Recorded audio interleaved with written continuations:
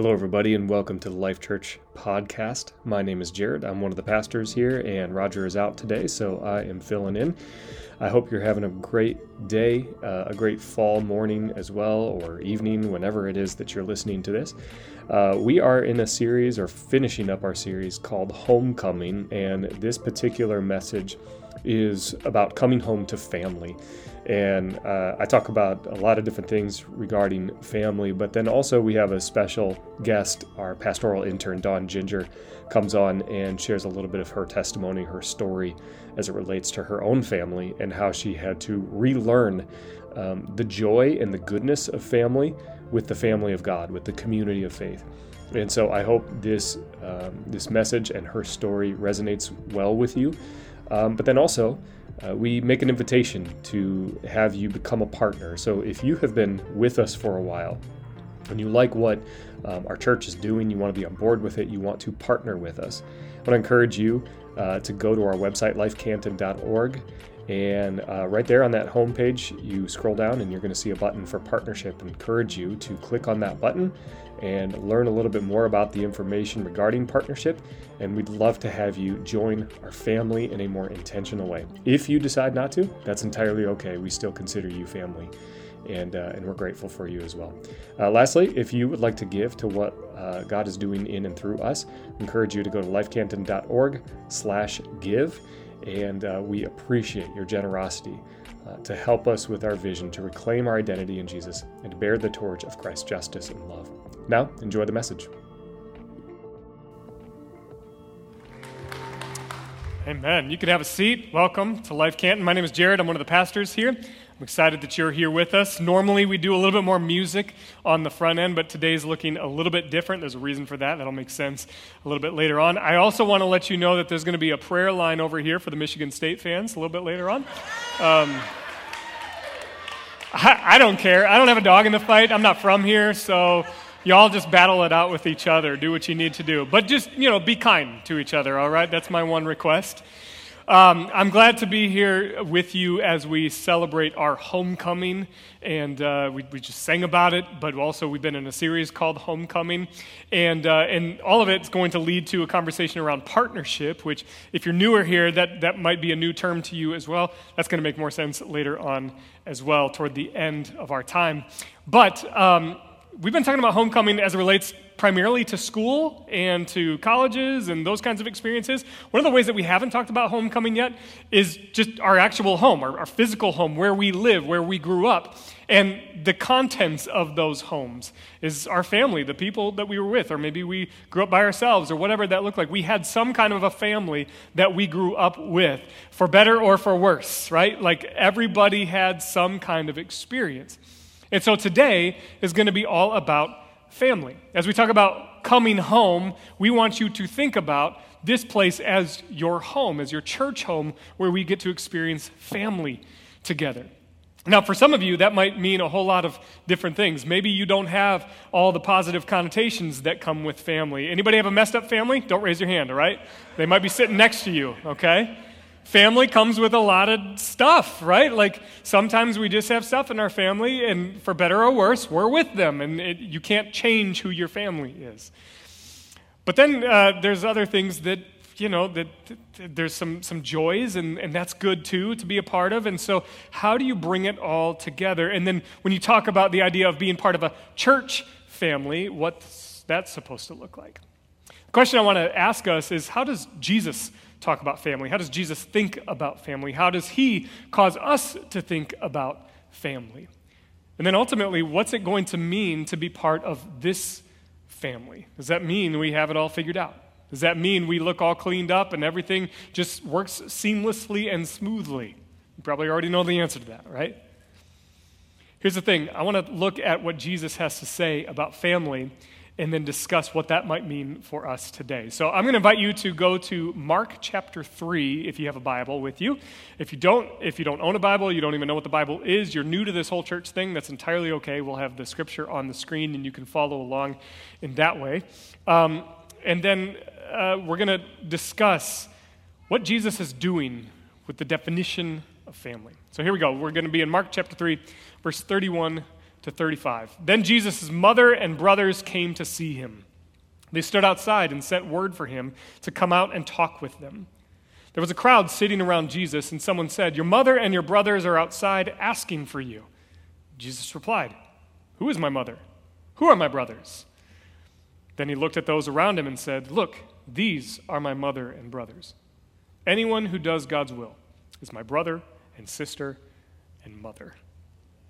It's an interesting passage, isn't it? Especially if you're newer to the scriptures. Like, what's he talking about here? How many of you grew up in a family, like a larger family? Just raise your hand. I'm just curious in the room if you grew up in a larger family. A couple hands going up. How many of you are an only child? Okay, that explains a lot right there. Yep. I married an only child. She was adopted, and somebody didn't learn how to share their things with other people, right? So you got to work through some things, but like learning how to adjust in family settings is interesting. When you look at the family of Jesus, like obviously he's the firstborn, through the conception of the Holy Spirit, and there's a whole thing that we're going to talk about at Christmas. But then he has brothers as well. He has a family. He has a mom. He has brothers. And can you imagine, and you've probably heard this in other sermons before, being one of the brothers of Jesus? Well, now, James, Jesus is the Son of God, so he does get a little bit more, that's got to be a lot of baggage to deal with, right? Like, okay, Jesus, of course, you go and do that. That would be difficult. But now they're grown adults. And Jesus' mom is having to deal with what this all looks like and the promise that she was given before Jesus was even born. And now, as adults, there's this scenario where it's kind of like one of those everyday scenarios where the family's looking for Jesus. We don't know why. We don't know what is going to take place. We don't know what conversation they're looking for. If his mom is asking him, "Hey, can you run to the store? We're short on milk, goat's milk, or whatever." Like, is that what this was about? We don't know. But nonetheless, Jesus' mother and brothers are looking for him. Can you imagine being Jesus' mother and brothers on the outside of this building, and Jesus is on the inside, and you hear Jesus say this to the crowd? "Who are my mother and my brothers?" No, you all are. Can you imagine being the mother of Jesus standing outside and you heard Jesus say that? Say, "Jesus, get out here. I need to talk to you right now. You're talking to your mom. I raised you," right? Like, that would be an interesting situation. Like, what is going on with this statement? And why is Jesus saying this? Is he being offensive? By calling out kind of his mother and brothers who are on the outside, and then looking to all of these people and saying, "No, you are all my family. Anyone who does God's will is my brother, my sister, my mother." Now, we look at that as modern Western Christians and say, "Oh, that's really nice. That seems really nice for Jesus to say. Oh, he's expanding the definition of family. I get to be part of his family as well." But this is actually an incredibly scandalous statement that Jesus is making. Not just for the people that are listening to him, but for his actual family who's sitting outside. Here's the thing that we might not necessarily understand all about first century ancient Jewish culture, Jewish family. It is everything to be part of your family. Your family is your identity in an ancient Jewish civilization. It means everything to you. It is how you survive. It's how you depend on one another for survival, for needs, for economic things, for your job, for your career, like whatever trade you might grow up with. I mean, that's how we know Jesus is through Joseph's son. He's often referred to as the carpenter's son. You're not known in that context by who you are. You're known by who your father is, or by who your family is, or by what your family name is. That's everything in that culture. Your family is your identity in an ancient Jewish world. And so for Jesus to say, "Anyone who does God's will is my brother, my sister, and my mother," is an absolutely scandalous statement, and yes, possibly even offensive to this very Jewish audience who is listening to Jesus, wondering, what is he going to say? Not only will he not even go out and talk to his mother and his brothers, but now he's completely blowing up our world in terms of what it means to be part of a family. And if you think about the words of Jesus, anyone who does God's will is my brother, my sister, my mother.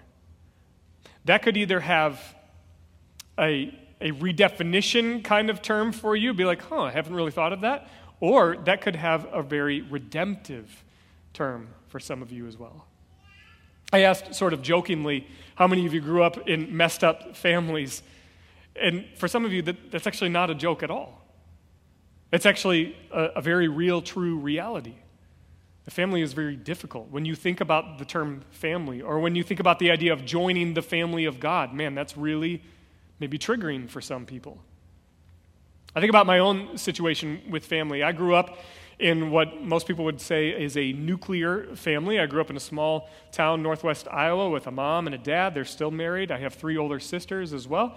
And when I think about my upbringing, my family, my history, I don't probably first go to any moments of pain or any memories of trauma or anything that's triggering for me. I don't have a lot of that in my family.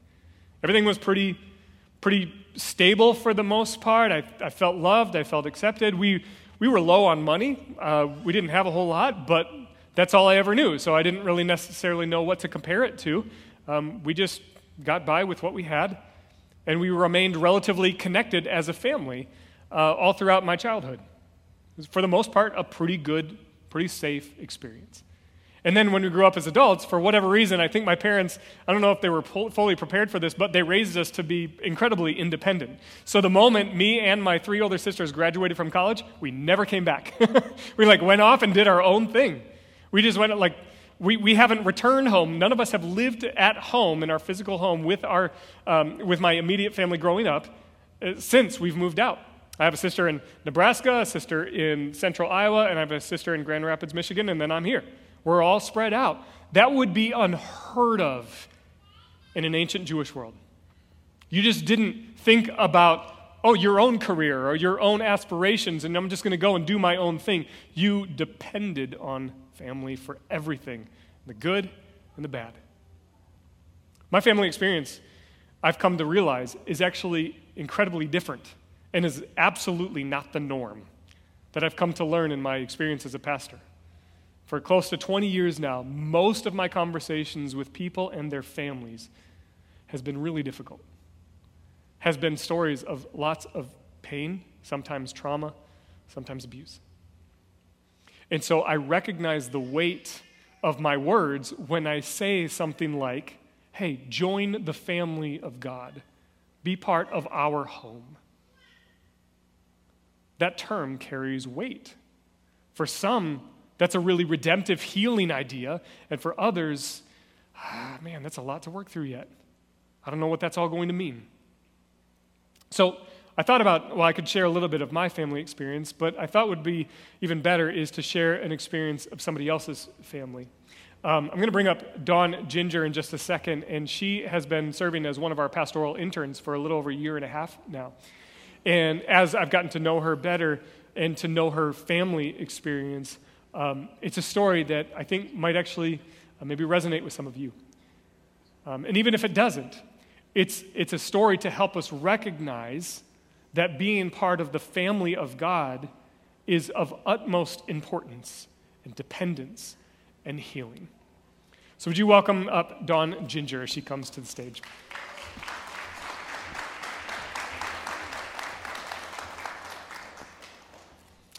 Welcome, Dawn. Hi. Thank you for joining us. Thank you for deciding to do this. I know as we've talked and I've gotten to know a little bit of your story, that there's a lot that you've worked through and a lot that you're still working through, which I think is actually a really hope-filled message for those of us who think, well, I'm supposed to have it all figured out with Jesus. Everything's supposed to go smoothly now. And you've been walking with Jesus for a while now, but it's not all figured out. Not everything's done. Not everything's resolved. But I think what has stuck out to me a ton is a story about your family. And so I wonder if you could take us through kind of a history of your family and how that's sort of gotten you to where you are today. And I do want to mention that Dawn's story has some heaviness to it, some hardship to it. And so she's going to be reading from her notebook a little bit just to stay with her story. But I would ask you to extend grace to her as she shares that story. Go ahead. Okay. I grew up in a large family with 4 siblings, 2 brothers and 2 sisters, on a 200-acre farm in Michigan, and I was the 4th of 5 children. My dad grew up essentially without a father because his father died when he was very young. This loss must have affected him deeply. My dad physically abused me, starting at about 5 years old and continuing until I was around 13. My relationship with my dad was complicated because I really, really wanted his attention. I wanted to be seen as valuable by him, but it seemed difficult for him to be a loving father to me. My dad's abuse isolated me from my siblings, and my mother tried to hide my trauma because she wanted the illusion of a perfect family.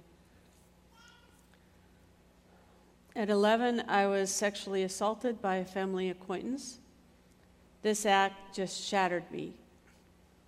When my parents found out about this, they told me to remain silent.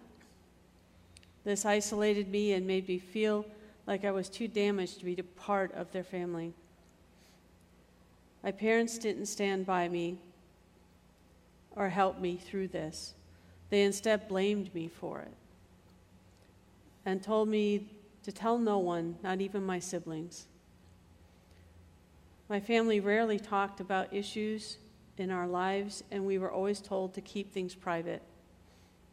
This aspect of silence and abandonment was very damaging to me because I was expected to isolate myself from others.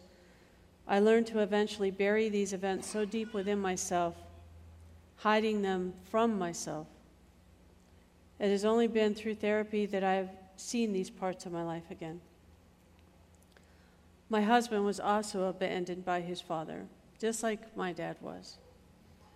I adopted his beliefs about God and became an atheist.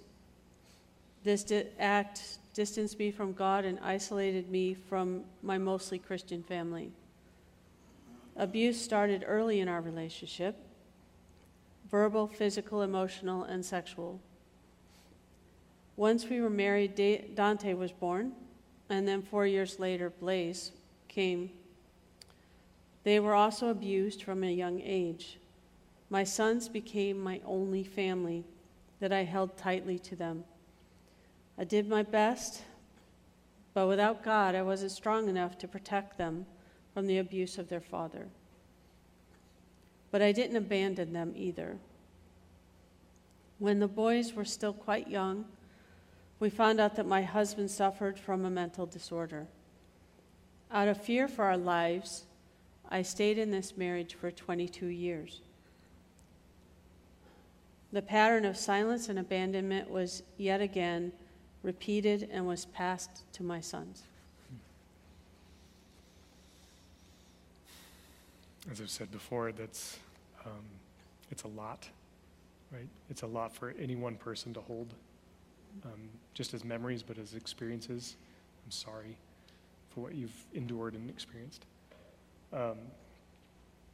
Also sorry that you were robbed of an understanding of what family could be, and have had now to work through all of what it could be as well. We've been talking about family, and that probably brings up a whole lot of different ideas for you in terms of talking about the idea of being family, part of the family of God, or relating to God as Father, right? Like we've talked about that a lot. And you mentioned, and you became an atheist at one point. So talk to me about how faith started to play a role in that, how being part of the family of God or thinking about God as Father all came up. Well, my dad was not a believer. My mother was. And because of her influence, we were allowed to be brought up in the church. I never saw the church as family because my parents didn't allow me to tell anyone, especially my church, about these major traumas in my young life. There was a sense of distrust associated with the church and with God, who at that time I felt wasn't there for me. When it comes to the image of God as Father, I have struggled a great deal with this, with emotionally accepting God as a father, because I associated him with the abuse of my earthly father. A few years after we moved to California, I got involved in the church choir through the worship pastor, Pastor Brian, and sang in the choir for 2 years, still an atheist, unknown to them. Although I never stayed for the sermon, my time in the choir was my first experience with being accepted and loved by a church family. They became a safe haven, and these people started to become a sense of family that I had never felt before. Then Dante went to college, and I felt abandoned. He was my anchor, my rock, and he knew how to deal with my husband better than I could. Blaze and I were left to deal with him and his increasingly violent behavior. I hit my rock bottom, and I reached out to Pastor Brian and asked for help. I met with him, and he suggested that I started Celebrate Recovery. This was a dangerous suggestion for me because just like my family, my husband silenced me and didn't allow me to speak to others about my family. I started to attend a step study and did my best to hide this from my husband out of fear of getting caught. This began a time of secrecy of about 2 months of sneaking out and to get to step study meetings and hiding my books at a friend's house. This step study was a safe place for me to talk about my life and to hear the ladies talk about their faith. On Sunday, October 20th, I was singing in the choir, and we sang, "I'm Not Ashamed of the Gospel." God spoke to me through these words. I started to go home, but instead turned around and listened to the sermon for the first time. God was speaking to me, and I was starting to feel his presence. And on October 24th, 2013, I met with Pastor Brian and accepted Jesus Christ into my heart.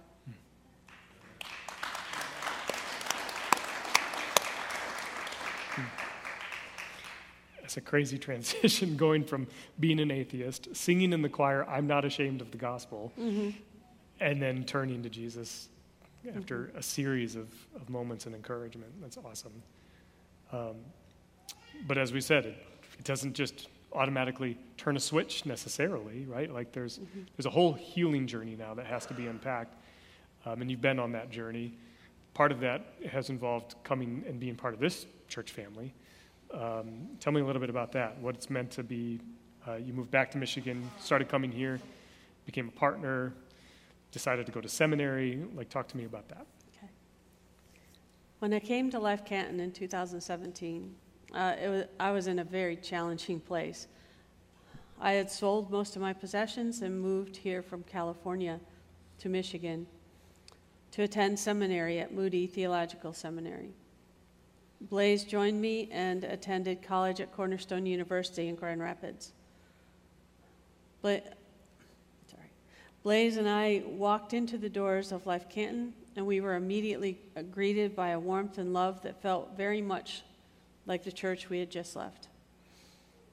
When we walked out of the service, I knew I'd found my new church home. 2 years ago, after hitting rock bottom again, I realized that I could no longer tolerate my false identity that was caused by my past trauma. God sent an amazing woman into my life, and I started a healing journey in search of my true identity. This healing journey is continuing to change my life drastically as I'm discovering freedom, and God is helping me to find my voice. As I am healing, my relationship with my biological family is also healing. Because of God, the patterns of abuse and my broken views of family are no longer being passed on to my sons. Through 2 internships for my Master's of Divinity, I've gotten to know Pastor John and Pastor Jared and become more involved in the church. Since becoming a pastoral intern with Life Canton, I have gotten to know the staff and leadership of the church and many others as I've served in Life Journey, Life Groups, and the prayer team. Over the last 6 years at Life Canton, that feeling of home has become much stronger. and my ability to feel great peace and joy has emerged. This church is my safe place where God has literally planted me. And over time, I've given back to the church through partnership and service. I have become accepted, valued, and loved by this family. You are my brothers and sisters in Christ, and like me, you belong.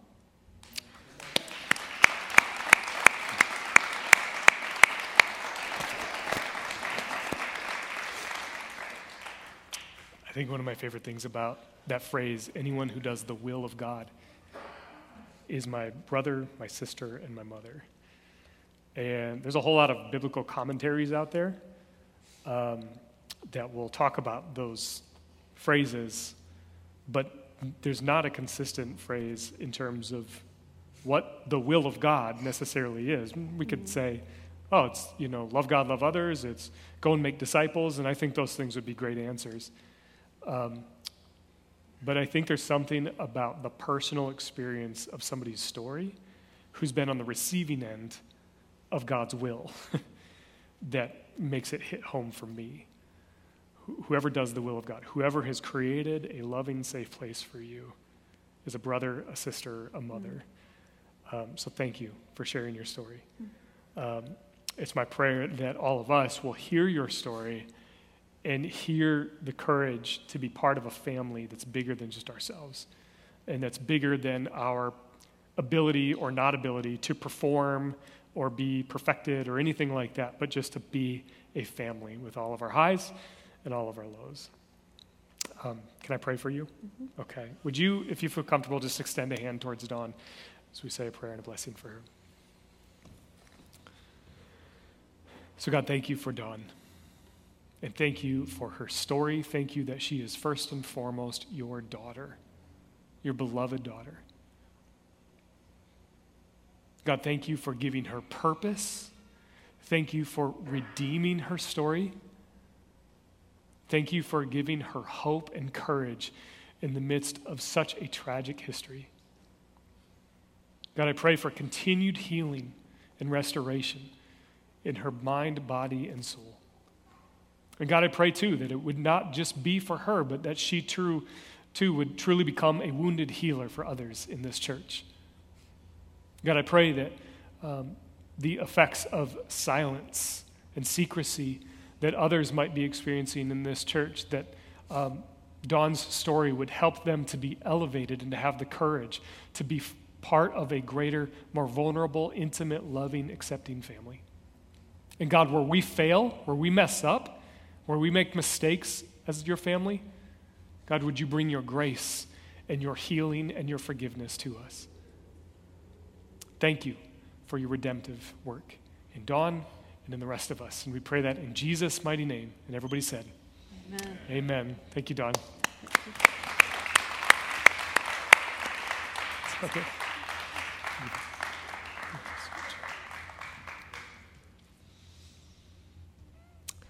Sometimes there's just more power in people sharing their stories than just hearing from the pastors all the time.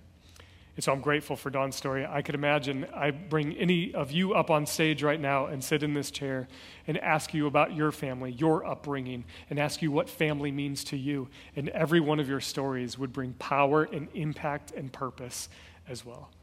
So let's do that. That's what we're going to do now. We're going to bring you up one by one. Maybe sometime.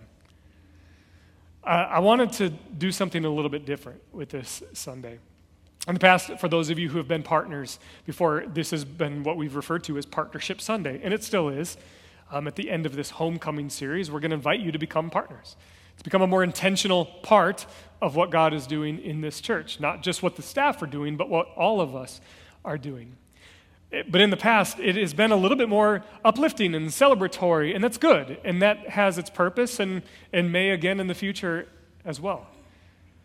But I was feeling this sense of, as we talk about what it means to come home, that there's a lot of variety, and there's a lot of connotation with what home and with what family means to people.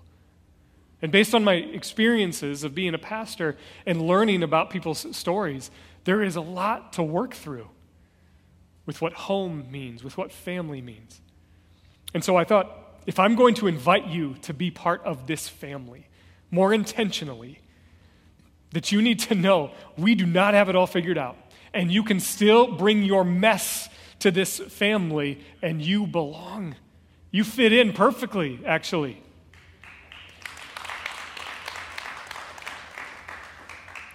I think I've said this before, that if you have it all figured out, and if your life is perfect, you might feel a little out of place in this church.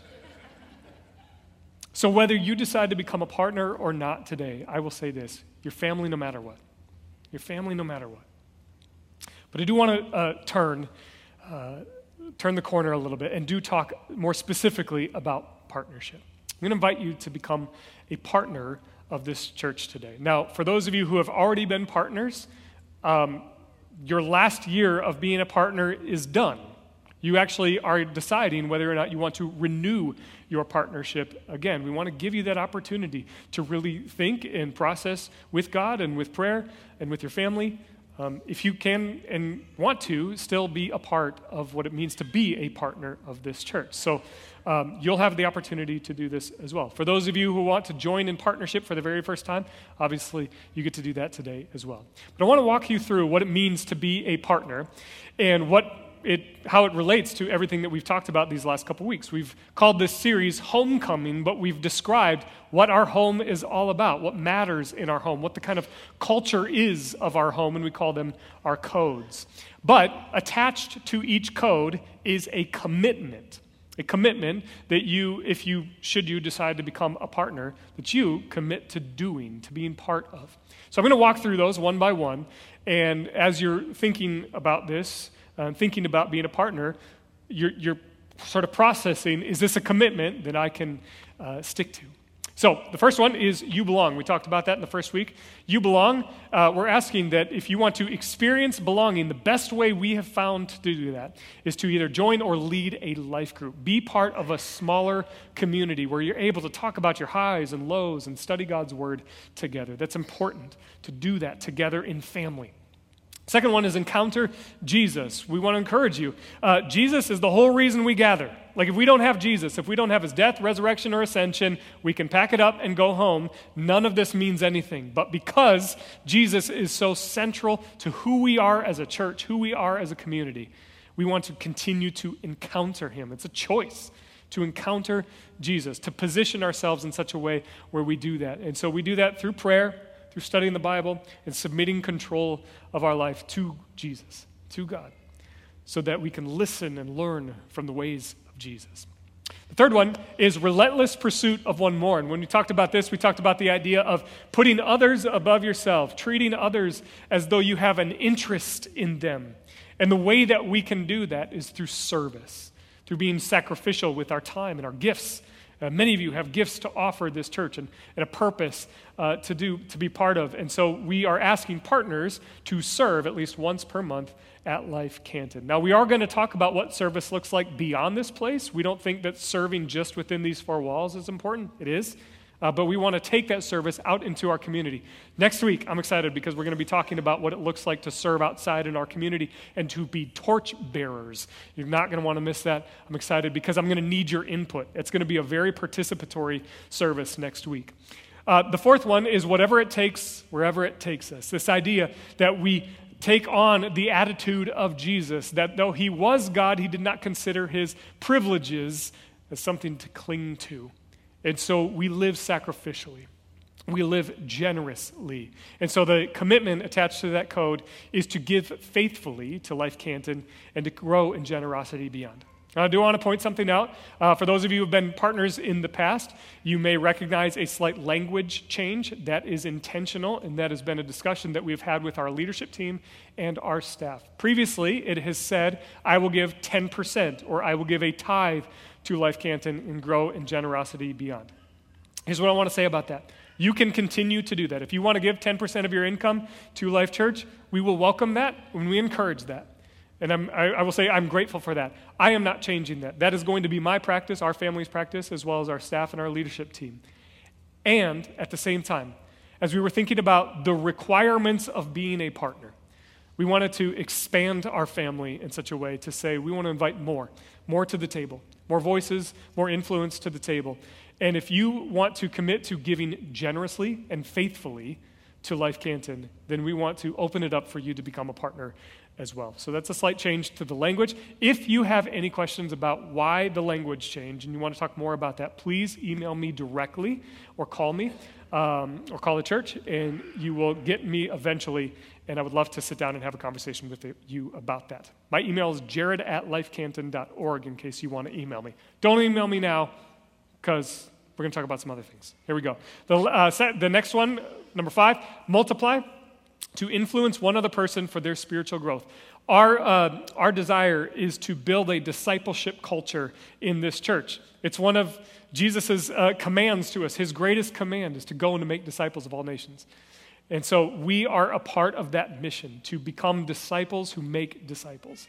And so one of the ways that we do that is by going through the life journey. Many of you have already been in that process. You've been going through the life journey. That's a great tool for us to learn about the importance of discipleship, but also the why and the how and the what of discipleship. But ultimately, we as a church and we as a group of partners need to invest in other people. We need to invest in other people and leave a legacy of faith with those who come after us. And then lastly, driven by new life. Driven by new life. We want to prioritize our time together. Yes, there is time in groups, in small groups, where you get to be a little bit more authentic, a little bit more vulnerable, a little bit more intimate, but also on a weekly basis, we want to come together and we want to celebrate what God is doing in our midst. We want to tell stories. We want to sing about God's goodness and greatness. Sometimes all of the talking doesn't do any good. Sometimes we need to sing about it. And then sometimes we need to be in collective and corporate prayer, and sometimes lament. As we think about the experiences all throughout the world, we think about Israel and Palestine and what's going on there, there is an opportunity for us as a body of believers to lament the violence, the chaos, the hurt. And so that's why we gather together, why we need to continue to gather together, to join in that way, to mourn with those who are mourned, to weep with those who weep, to rejoice with those who rejoice. Amen? Amen. So these are all of the commitments attached to each code. And if you're looking at this list and you're like, I do all of those things, awesome. You can be a partner. If you are saying, I want to be able to do all of those things, I want to commit to those things, you can become a partner as well. If you do all of those things or do some of those things and you still don't want to be a partner, you are still our family. We are happy to have you as part of our family. So here's what I want to do. I want to invite you to take an opportunity to prayerfully walk through this. I'm going to have you go to a QR code on your phones, and so you can take your phones out now. If you have any problems with technology or QR codes, don't even worry about it. You have time. You have all week to do this if you would like to, or you can visit us out in the lobby, and we'd be happy to walk you through this process. If you have trouble with QR codes, but you can navigate on your phone to go to a browser, you can go to lifecanton.org, or if you have the Church Center app, you can go there as well and click on the links that say partnership. And what I wanted to have you do is to spend time doing this sort of reflectively. Not just checking off boxes, not just joining a gym membership, that's not what this is about. But deciding to intentionally and purposefully be part of what God is doing in this church. And so we're just going to take a moment. Andy's going to play some music as you think through that process and as you go ahead and decide to fill out that form online right now. So I'm going to stay here and give you a minute to do that. But the last thing I wanted to let you know is, what does it mean to be a partner? What do you get to do? What does that involve? What does intentionality look like? Just logistically speaking, for those of you who decide to become partners, what you get to do is be part of the voting in this church. We vote on a handful of things. One of those is you vote on the nominating committee. That's a team who puts together lists of names of other partners who could potentially become part of the leadership team or part of the nominating committee as well. And that's the second group. You get to vote on who becomes part of the leadership team. They represent all of you. And then the leadership team meets on the second and fourth Tuesday of every month, where we're discussing the stewardship of this church, we're discussing the vision of this church, and I get to be part of that as well. Third thing that you get to vote on is the lead pastor. You just voted back in July, so you're stuck with me for a little while until you don't want to be anymore, and then you vote to decide whether that or not that's the case. And then you get to vote on the budget. We do an annual budget. Normally that's been a calendar year. We've switched that recently to be a fiscal year that runs from July back around to the next year in June. It just helps us with our planning and our programming a little bit more as well. So you vote on those 4 things. But also, I'm going to invite you as partners to take an active role in creating belonging for others. If you're committing to this church, then you're committing to making others feel that warmth that Dawn talked about. Because people are coming in with all different kinds of things. So partners, you have a responsibility as well to create an atmosphere for healing, for joy, for goodness in our community. So if you decided to become a partner today, what I want to invite you to do is, if you are able, I would love for you to come forward and to stand on the floor right in front of the stage, because I want to pray a blessing over you in just a moment. So go ahead. If you are a partner right now, you decided to become a partner, or if you're processing it and you're considering it, you're pretty sure you might do it, just haven't done it yet, I'd like to invite you forward as well. So go ahead and make your way to the front, and then just stand right here on the floor. I want to pray a commissioning and blessing over you. The last few folks are making their way. I didn't realize I was going to see so much Detroit Lions stuff in front of me, so now I have to adjust my emotions here. But truthfully, I'm grateful for you all. I'm grateful for your commitment to this church, your level of intentionality, your commitment to prayer as well. We desperately need your prayers. We desperately need you to listen to the voice of God as well. You've entrusted us as a staff to lead us all, and we will do that faithfully. But this is a partnership. That's why we chose that word, partnership. We need you. We depend on you. And we're grateful for you. So thank you for deciding to commit to this and deciding to partner with this church. I want to pray a blessing over you. God, thank you for this group of people. Thank you for their hearts. Thank you for their desire that you've placed within them to be committed to this family with all of its ups and downs. God, I pray that you would continue to bless them and provide for them in their families, in their places of work, in their schooling.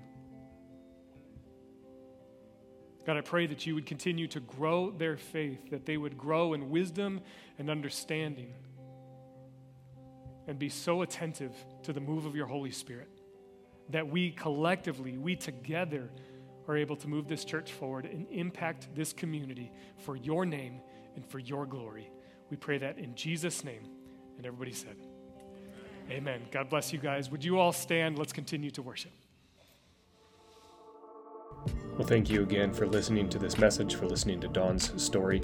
I do want to let you know that if anything from Dawn's story resonated with you or caused a stir within you where you feel like you need to reach out and maybe get some help or just process whatever it is that your story is about, please reach out to us.